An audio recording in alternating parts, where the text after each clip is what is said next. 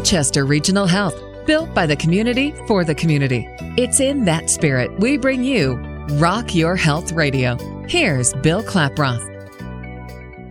3 out of every 4 stroke patients don't receive treatment fast enough for the best chance of a full recovery.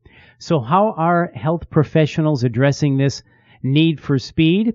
Here to tell us about that and the life-saving stroke care at Rochester Regional Health is Dr. John Cullen, a key member of the Rochester Regional Health stroke team. Dr. Cullen, thank you for your time today. Can you first tell us why timing is so critical when it comes to stroke victims? Yeah, timing is such a critical aspect of it because there's a medication that we can give called TPA that's given intravenously, and the issue with this medication is it has to be given within a certain time window in order for it to be both safe and effective.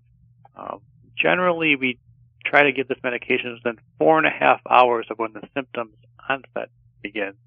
And one of the first questions we typically ask a patient when they're coming in with signs and symptoms of stroke is when they were last seen normal, because that helps us determine when that clock starts for the timing aspect of this medication.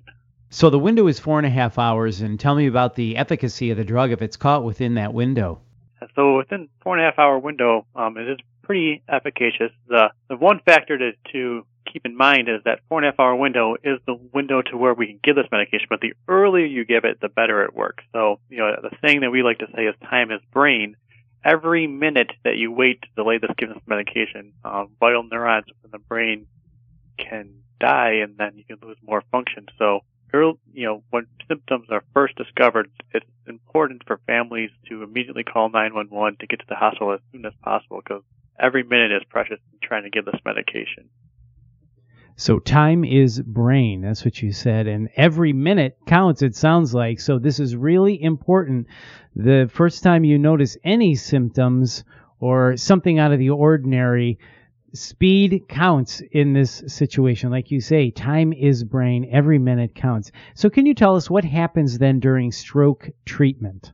Yeah, so the first thing you do when you arrive to the emergency room is you'll be triaged by the nurse, and they will assess you as an acute stroke alert. And that brings off a bunch of different protocols. It gets the neurologist in the emergency room involved with your care very quickly. Usually the first thing when you arrive is the nurse will quickly assess you and check your blood pressure, and then the emergency room physician will see you and do something called an NIH stroke scale, which is a measurement of how severe the potential stroke could be. And then almost immediately after that, you usually get a non-contrast head CT, and this is important to make sure that you're not having a hemorrhage or something else that could be making it so you cannot get that IV TPA medicine. Strokes come in a couple different forms, but the two main categories are either ischemic strokes, which means a clot forms and blocks one of the arteries, not letting blood flow go to the brain, or hemorrhagic stroke, which means an artery or something else in the brain then bleeds, and then that causes that kind of stroke symptom. So this head CT will help determine which type of stroke you've had, if you've indeed had a stroke. After that head CT is done, usually by that time, you'll be reevaluated. The neurologist is usually at bedside at that time, and determination between the patient, the family, and the neurologist and the emergency room physician will often determine whether or not someone is an IV TPA candidate. If they are, then we try giving the medication again as soon as possible. There's another further intervention that can be done acutely where a neuroendovascular physician can actually do one of two things. They can actually go in with a device and retrieve a clot if it's within the arteries in the brain, or they can go in there to the arteries and give another medication called intraarterial TPA, which will then help dissolve the clot. There's a time component to that as well. It's a little longer than the typical 4.5 hours, but again, it's important to do it as soon as possible to help preserve the normal functioning of the brain.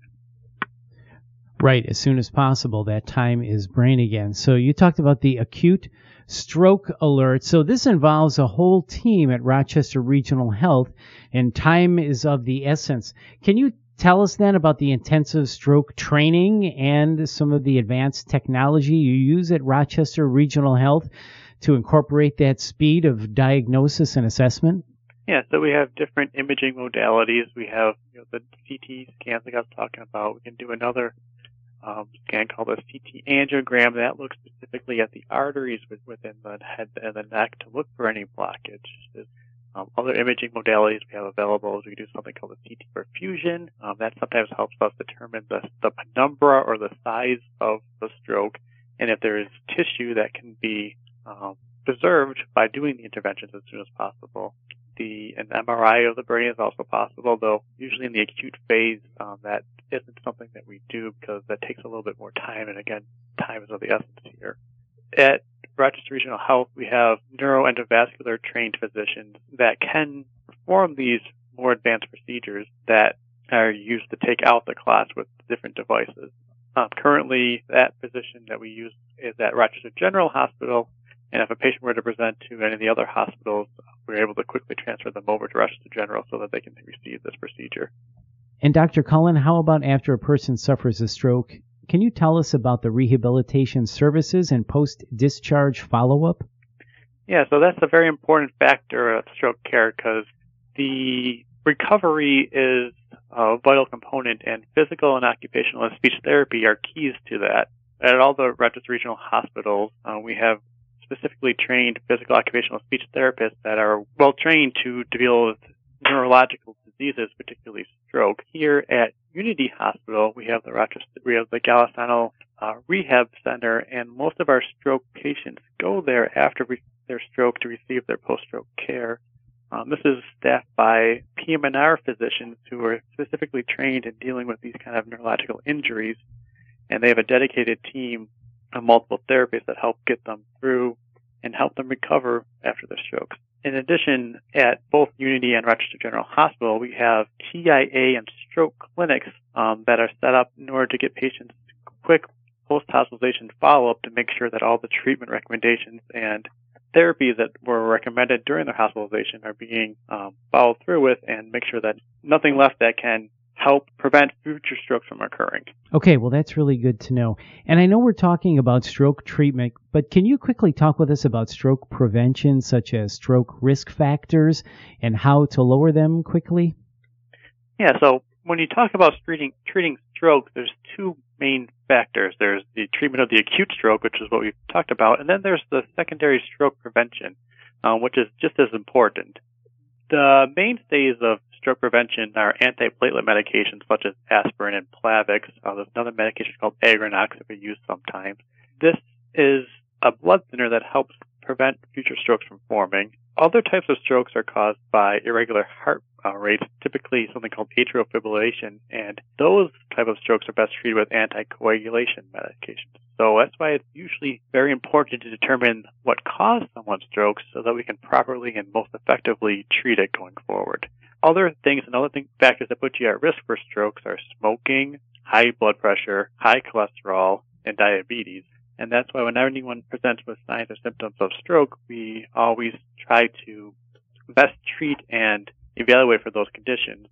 If someone is a smoker, we strongly encourage smoking cessation and work hard with them to quit.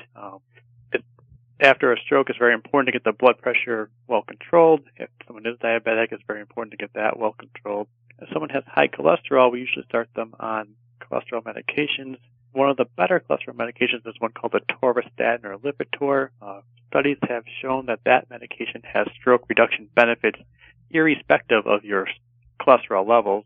So typically we place patients on that medication for secondary stroke prevention. Other things that we look for is the arteries in your neck. We typically image those with either a carotid ultrasound, a CT angiogram of the head and neck, or an MR angiogram of the head and neck. Often we'll get an echocardiogram of your heart, and we place patients on telemetry to monitor the heart rate. If we're strongly suspicious of an irregular heart rate as the cause of stroke, we often recommend prolonged monitoring of the heart with either something called a Holter monitor, an event monitor, or a loop recorder. Okay, so lifestyle modifications, medication, and testing, all very important in helping to prevent stroke. And if you could wrap it up for us, Dr. Cullen, what else should someone know about Rochester Regional Stroke Centers? So this is a very important thing that at Rochester Regional Health that we want to deal with and make sure that we do our best to prevent strokes from occurring, and the disability that comes with strokes, we want to try to limit that. So between the acute interventions of getting to the hospital as soon as possible, seeing if you're a TPA candidate, while in the hospital receiving the thorough workup to try to determine the etiology or the cause of your stroke, and then afterwards receiving the proper post-stroke care, whether it's going to rehab or just seeing us in the TAs or stroke clinics, we're able to help prevent and treat this disease that is potentially very devastating, but sometimes preventable. Right. Well, thank you for sharing that with us, Dr. Cullen, and thank you for your time today. You're listening to Rock Your Health Radio with Rochester Regional Health. For more information, you can go to rochesterregional.org. That's rochesterregional.org. I'm Bill Klaproth. Thanks for listening.